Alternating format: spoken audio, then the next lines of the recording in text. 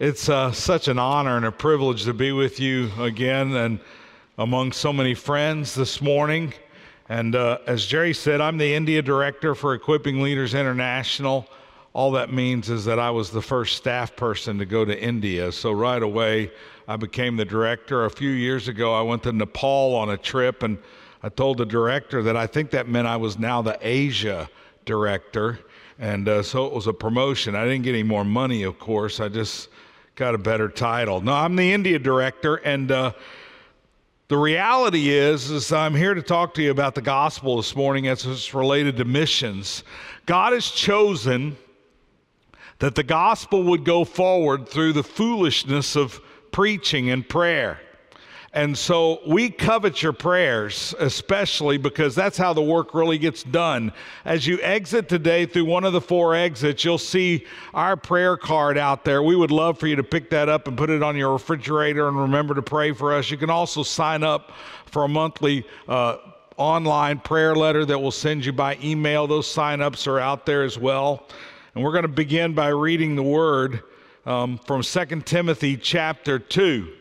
And why don't you stand with me as we read God's word.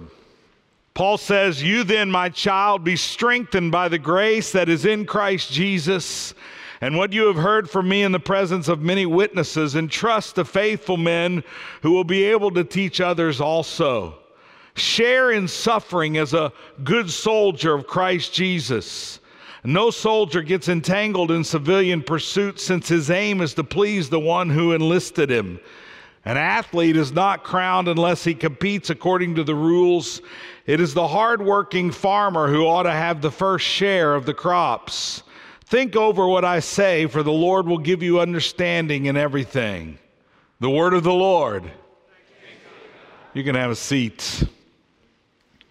So Paul tells Timothy to think through this, and so that's what we're going to do this morning. We're going to think through what's here. Paul has written this letter to Timothy, 2 Timothy. Paul is in prison in Rome. It's his second time to be in prison in Rome, and it's going to be his last time. He's going to be executed at some point, and he knows he's coming to the end of days and the end of ministry, and so he's giving final instructions to Timothy for how to make sure that Timothy stays focused on the gospel and on gospel expansion. And he's concerned about 2 distractions. There are always these same 2 distractions to gospel expansion. And the first is the gospel gets watered down by moving the focus off of the work of Christ onto our work or something else besides conversion growth. Or we get distraction by hardships. Gospel expansion is often difficult work. There's opposition everywhere, opposition internally, opposition sometimes in the church due to status quo, and opposition from the world. And so Paul wants to make sure that Timothy is not distracted by these things. And so in our passage, he writes to Timothy and gives him 3 imperatives, 3 directives, you could say, and then follows them with 3 illustrations to help us understand what he means. And so we're going to look at those 3 directives as they relate to missions in general, and then we're going to look at them how they relate to Covenant's call to mission specifically. And so I have a theme for you this morning that ties the sermon together. It says this: multiplying grace comes through enduring soldiers who depend on Christ. And so from that, I have 3 points for you this morning. All good sermons have 3 points, so of course this one does. And so the first thing that I want to share with you this morning is gospel strength. Gospel strength. Now, Paul tells Timothy to be strengthened by grace. Now, that's just really a weird thing to tell somebody. It's the grammarians, the English teachers would tell us it's a passive imperative. In other words, Paul has given Timothy a command, but it's a passive command. It's something he's not able to do. It's like getting a get well card. I don't know if you know that, but a get well card is imperative. It's a command, get well. Often it says get well soon. But it's a directive that you don't have the power to do. It's more of a well wish. Well, what we would expect Paul to say here is get strong. That would be the proper imperative. Get strong, go to the weight room, work out, run, walk, get fit, get in shape so that you can do the gospel ministry. Well, see, the problem there is if he said get strong, it would depend on Timothy. And the work of the ministry would be Timothy dependent. But you see, the gospel depends on Christ, his work, his power. So Paul says, be strengthened in the grace of God. So being strengthened is what you do with your phone or your tablet. You get plugged in. You'll notice that there's not much power in those things, if any power at all. The power is on the outside. It's somewhere else. And in this case, the power that Paul's talking about is the power of the gospel. Paul says in Romans 1, I'm not ashamed of the gospel, for it is the power of God unto salvation. You see, the gospel doesn't give power. The gospel is the power of God. If the gospel gave us power, then what we would do is we would latch on, and then we would be empowered to live independently from God and from one another. But you see, the gospel is power, and the only way to have that power, experience that power, is dependence on Christ. You see, the gospel is based on the work that Christ does. That's why it's called the gospel of grace. God's favor is unearned. You can't earn it through good works. It's undeserved. You can't be good enough to get it. The favor of God comes by grace and mercy, and it comes as a result of Jesus' perfect life, his death, and his resurrection. So it's like he goes to the weight room. Wouldn't you like to have somebody join the gym for you and go and do your daily workouts for you? And meanwhile, you look in the mirror and you just get stronger and stronger and thinner. You look all the better all the time, and someone else has done the work. Well, that would be vicarious atonement, not vicarious atonement, but vicarious atonement. And so that's what Christ does for us. He steps into our place. He lives a perfect life. He dies a death for our sins so that God has provided a righteous and merciful way to forgive us our sins. And then he rises from the dead so that we can be justified and acceptable in heavenly places. And so that's why the gospel again and again says that it's in weakness that we are made strong. So that's why early in the ministry in India with ELI, we first teach a Christ-centered marriage, and then we teach the book of Timothy, Christ-centered leadership, and then we go to the book of Romans so that we can clarify and teach and show the remarkable grace of God. And so they can begin to understand that the righteousness that God requires is the righteousness that God provides. It's amazing, really. And so it's the gospel of grace that's making such a difference in India. Over 100,000 people are being saved all over the world every day. That's over 3 million a month, 40 million a year, and 20% of it is happening in India. And the reason the gospel is expanding in India is because the Dalits, the poor, the lower caste, are coming to faith because the gospel of grace is changing their hearts and changing their lives. And after we train the village pastors in marriage and Timothy and Romans and begin to teach them Bible survey and other things, we see multiplying grace in the villages and in their churches. I remember driving up into the mountains a few years ago to visit Pastor Andrew. He had been in the ministry for 20 years, and after 20 years, he was starving. His family could barely eat, and the church, after 20 years, had 20 people in it. And so then he joined our partner VJ in Christ Gospel Ministries and began to get trained. And now 2 years later, his church was bursting at the seams with 100 on Sunday, and they were looking for a way to expand the building. Not only that, they had planted 5 daughter churches in 2 years in the nearby villages. He was walking over 2 mountains to go to a village and preach the gospel where there was no road to go in there. And he was now training 10 fellow pastors in the gospel. Then there's a friend of mine, his name is Pastor Dillip. He's in Orissa State. And he's a dental hygienist. He's bivocational, as most of our pastors are. And before he joined the network of training, he had a house church of 20 along with his hygienist business.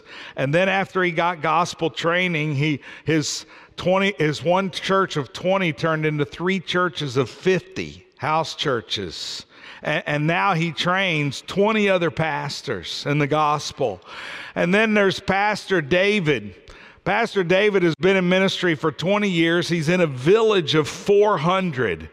And 300 of the village are members of his church. Imagine such a thing, 75% of the village.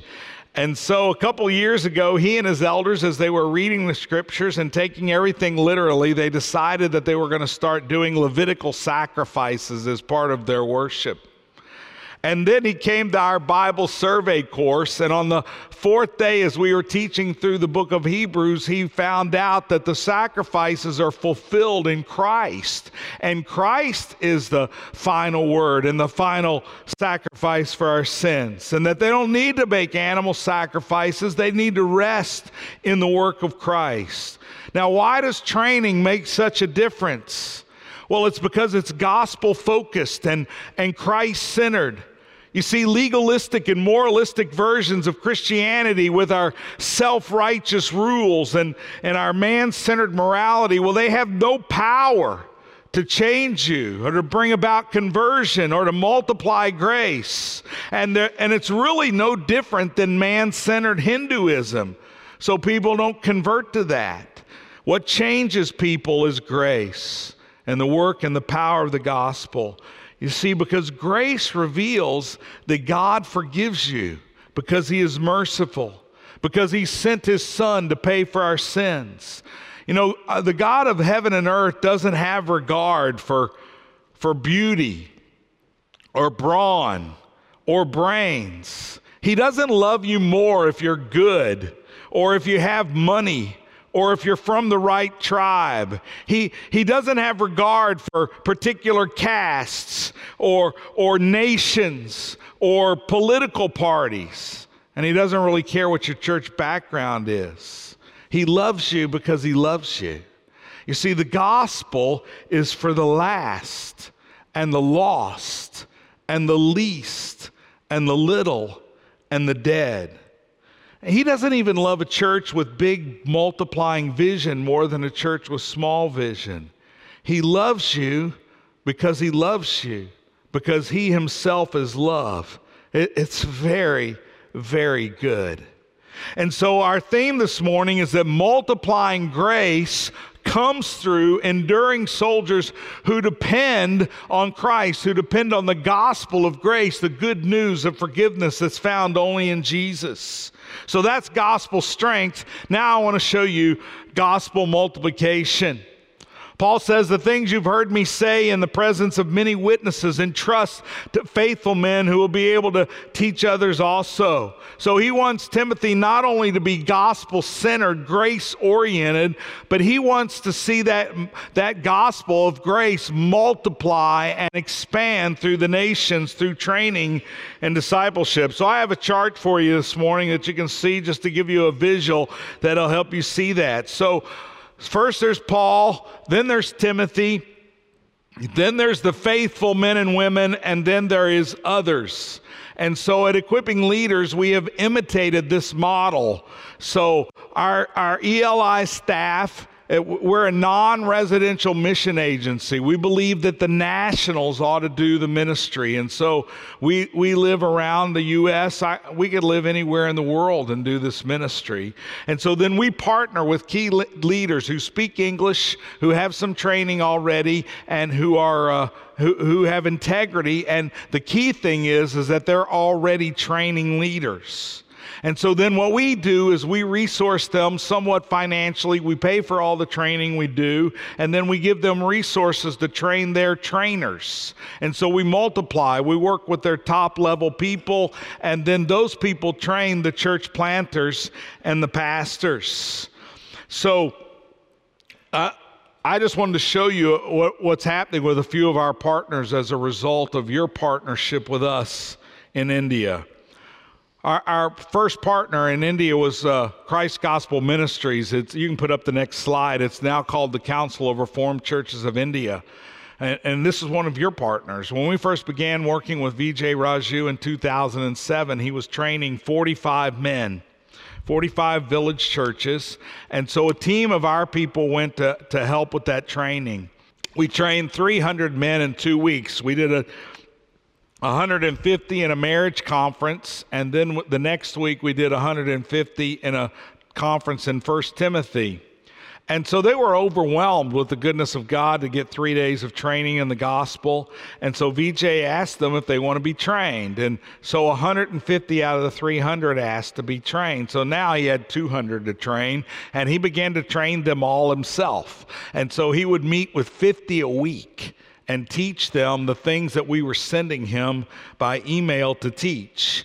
And it became overwhelming. And after about a year of that, he realized that he needed to pick 25 or 30 key guys that he himself would train, and then those would train others. Now, here's the key to it all.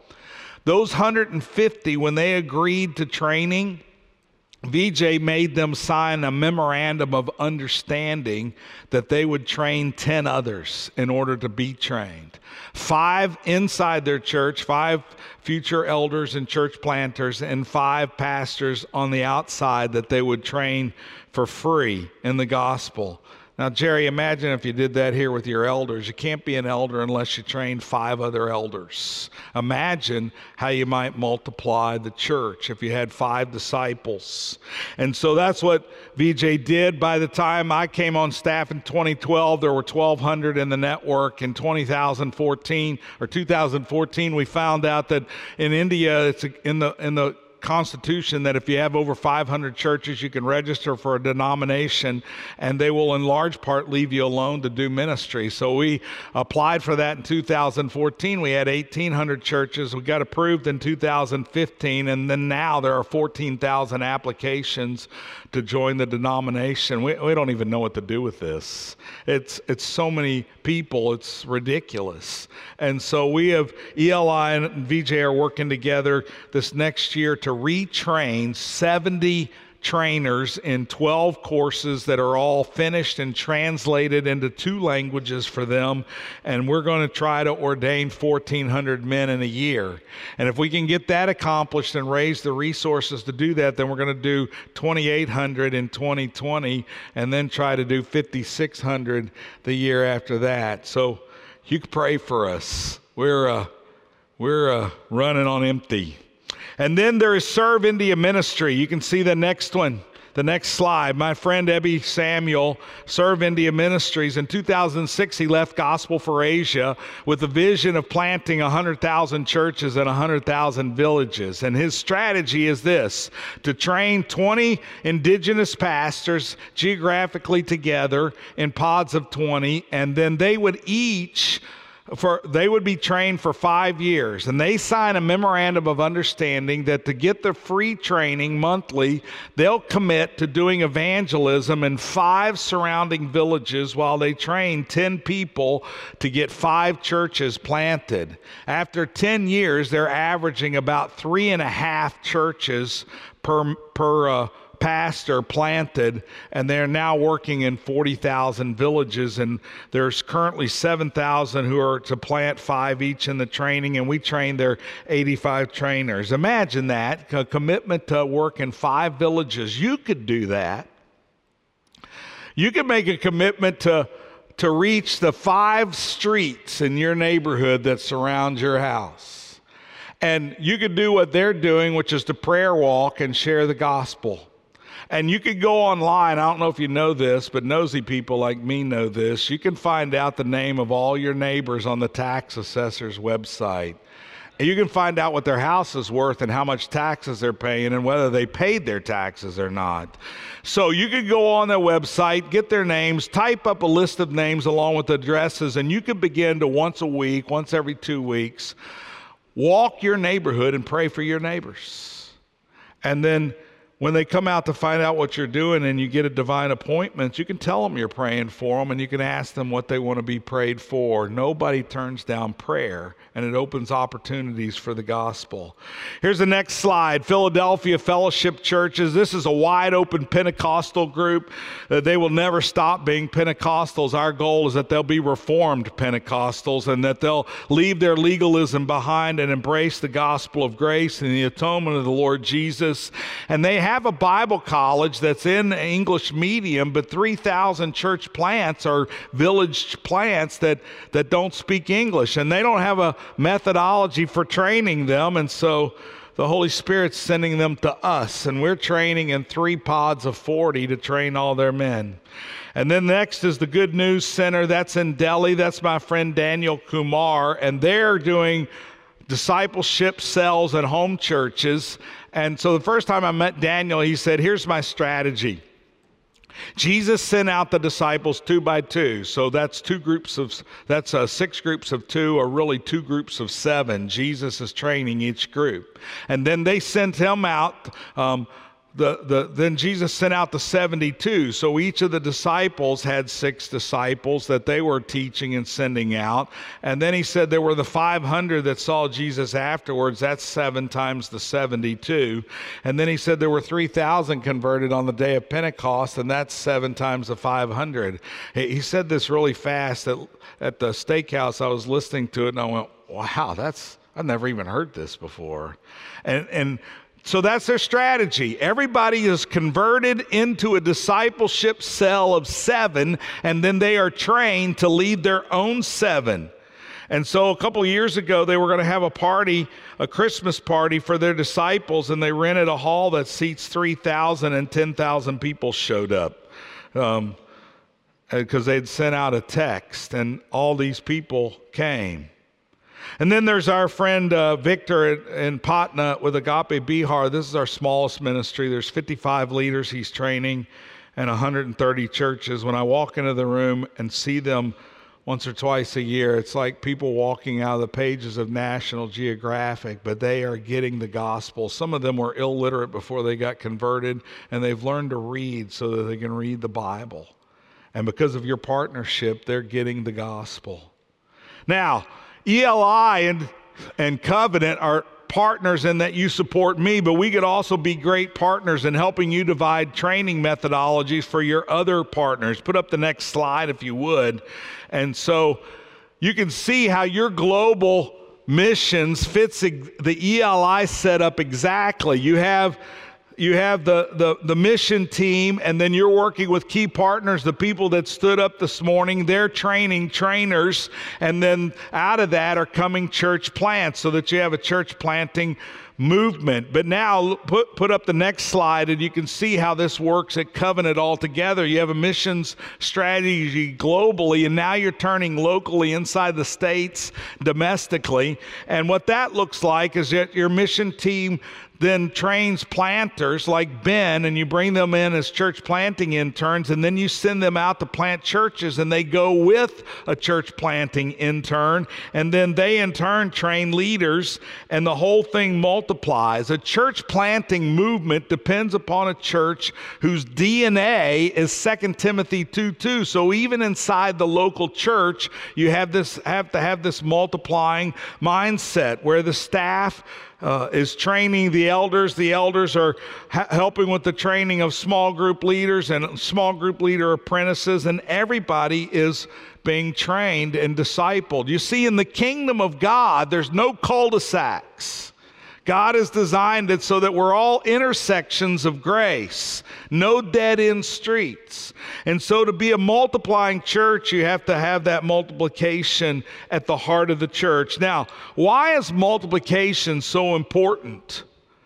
Well, it's not because we need more Reformed or Presbyterian churches, but it's because there are 6 billion people who are trapped in man-centered religions or slaves to secularism who don't know but need to know this God of grace.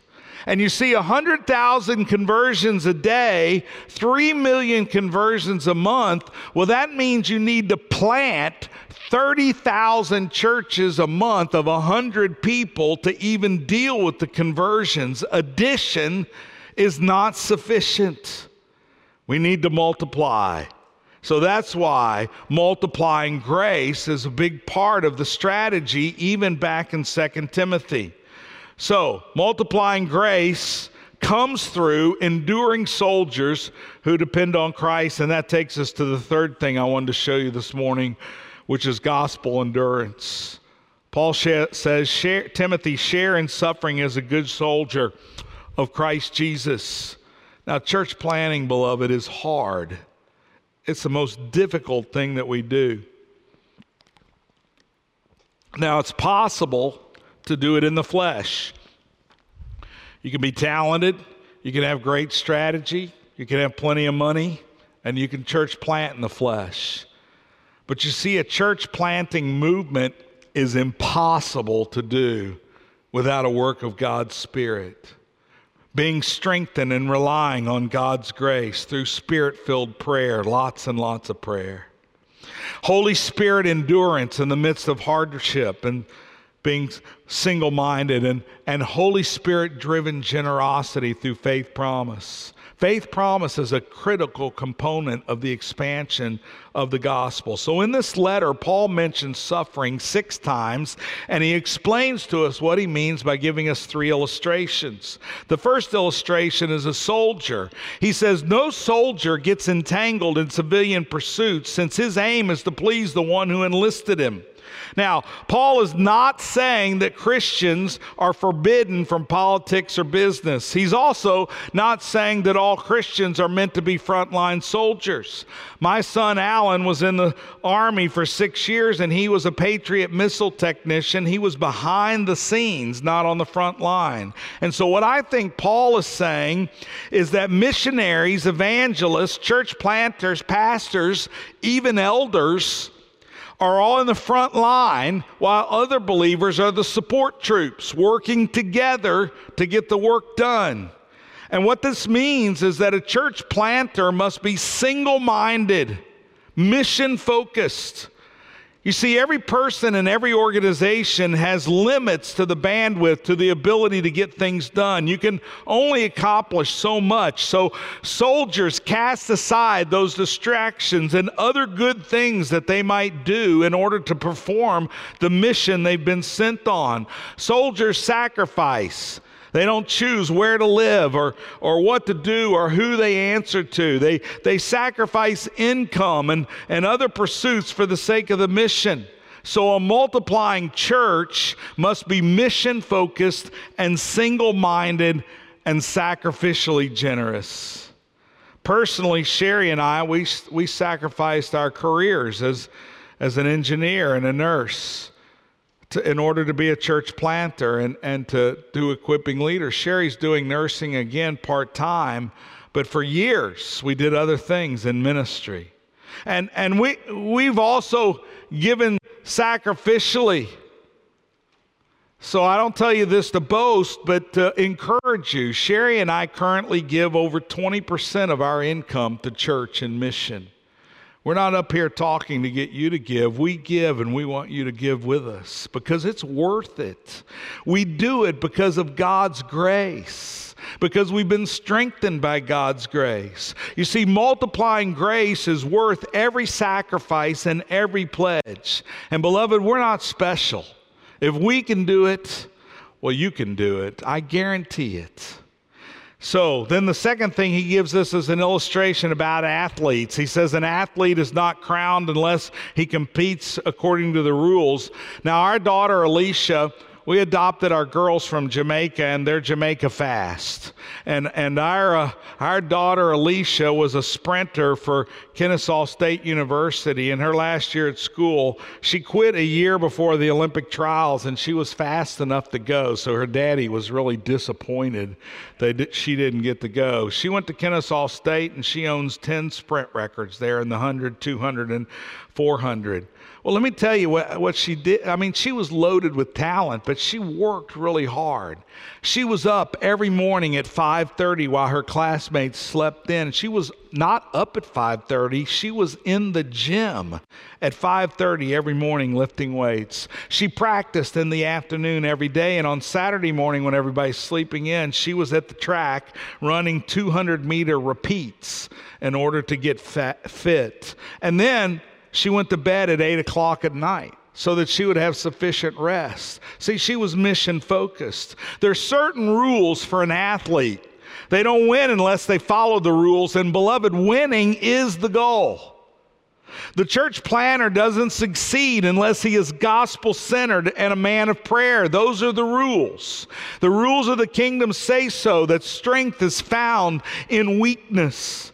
A multiplying church must follow these rules as well. Training, Christ-centered, prayer, generosity. Those are the rules. And it's all done in the Spirit through grace. And then thirdly, Paul mentions a farmer. It's the hardworking farmer who ought to have the first share of the crops, he says. Now, my father grew up on a farm. Farming is some of the hardest work there is. I went to college to avoid this, so I could work in the air conditioning. I have lots of letters behind my name. That was always the goal. But they're great rewards for the farmer as well. Not only is the family intact, but one of the great rewards Paul mentions here is you get to eat first. And if you like to eat, and obviously I do, then eating first is of vast importance. You get the freshest food, and you get the pick of what's best. In other words, Jesus is telling us, beloved, that suffering for the kingdom, enduring hardship for church planting, being a frontline soldier, being part of the support troops who give generously through faith promise, he's telling us that it's worth it because we gather and taste the fruit of our endurance. And the primary fruit, the first fruit, is Jesus himself. What's offered to us in the gospel is not simply salvation, but Jesus shares himself with us. He shares his glory, his nearness, his fullness.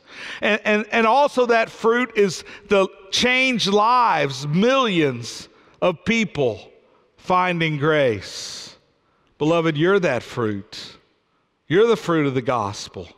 And so is the ministry then that you have in others. The joy that comes with it, the joy of multiplying grace in individuals and churches. Now, isn't that incredible? It's so good. But it's multiplying grace that comes through enduring soldiers who depend on Christ. Now, here, it's good, but there is some bad news. So I got to talk to you for a minute about the bad news. And the bad news isn't faith promise. That's the good news. The bad news is that some of you this morning think that you're thinking, this is the church. This isn't the army. I didn't sign up for this. I'm not a farmer, and I was never an athlete. This is the church, and what you're talking about is ridiculous. I don't need training. And I don't really need to be in discipleship. I just come here because the music's really good and the preaching's solid, and I just want to be in a big group with a big group of people where I feel good about Jesus. Well, the problem is you won't multiply grace if that's the case. If you're not trained, if you're not in discipleship, you won't be a multiplier. You'll just be a dead-end street. And some of you who think like that may not even be really relying on Christ. Instead, you're trusting in yourself, and that's not good. That's bad. And some of you are thinking, well, it's silly to sacrifice. That's fine for you, Whittle, and other crazy people like you, to make bold financial pledges to plant churches and do missions. We don't need to do that. And you're convinced that satisfaction in life will come from using your money in other ways, for other places, for job and kids and recreation and possessions and gathering belongings and living in bigger houses. All I can tell you is what wise King Solomon said. King Solomon said it's vanity to work your whole life and store up goods and then leave your estate to another person who will not spend it wisely. He says that's vanity to live like that. Now, I'm thinking that vanity means it's not good, right? That's bad. But there is good news, beloved. It's an incredible good news. Jesus says, behold, I make all things new.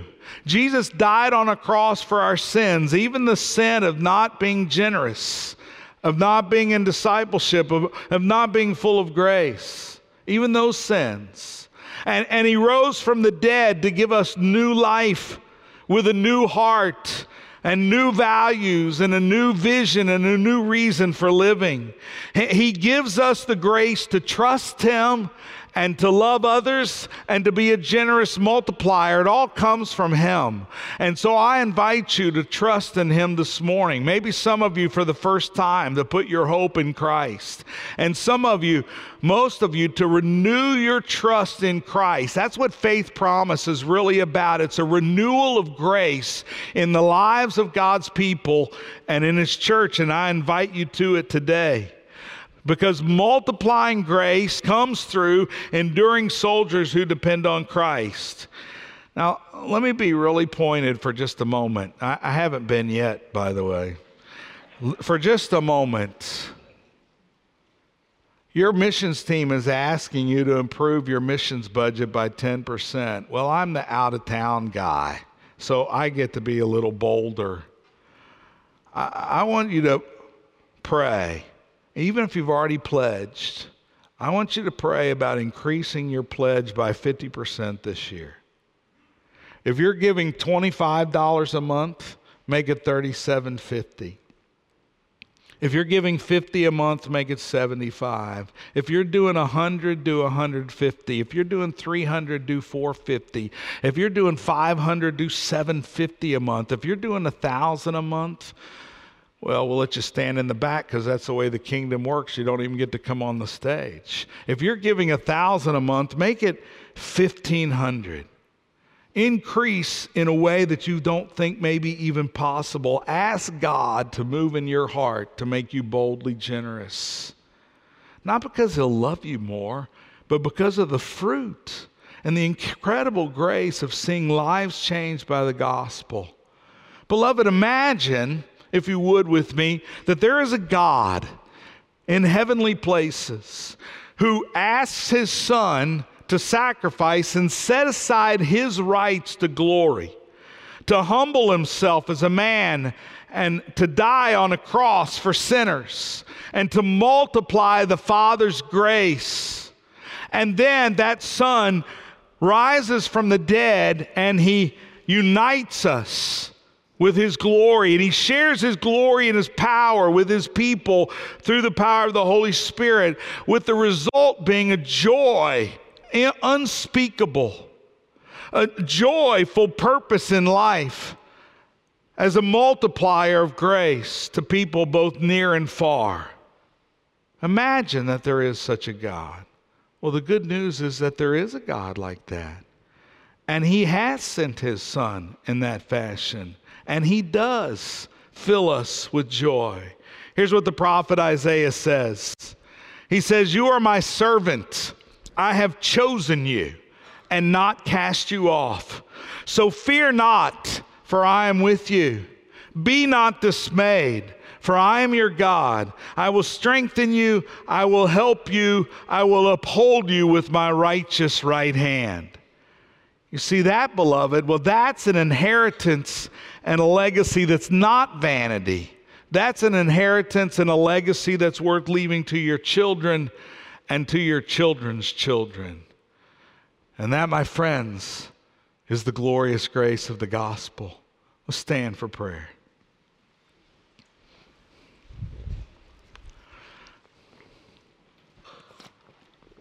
Our Father, we thank you for your word this morning.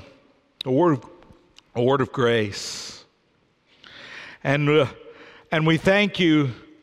We thank you, Father, for your Son.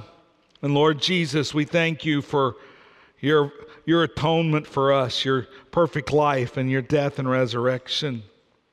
Father and Holy Spirit, we thank you for taking what's Christ and giving it to us. Father, we pray this morning that you would multiply grace in us, that we would be strengthened by the grace of the Lord Jesus Christ.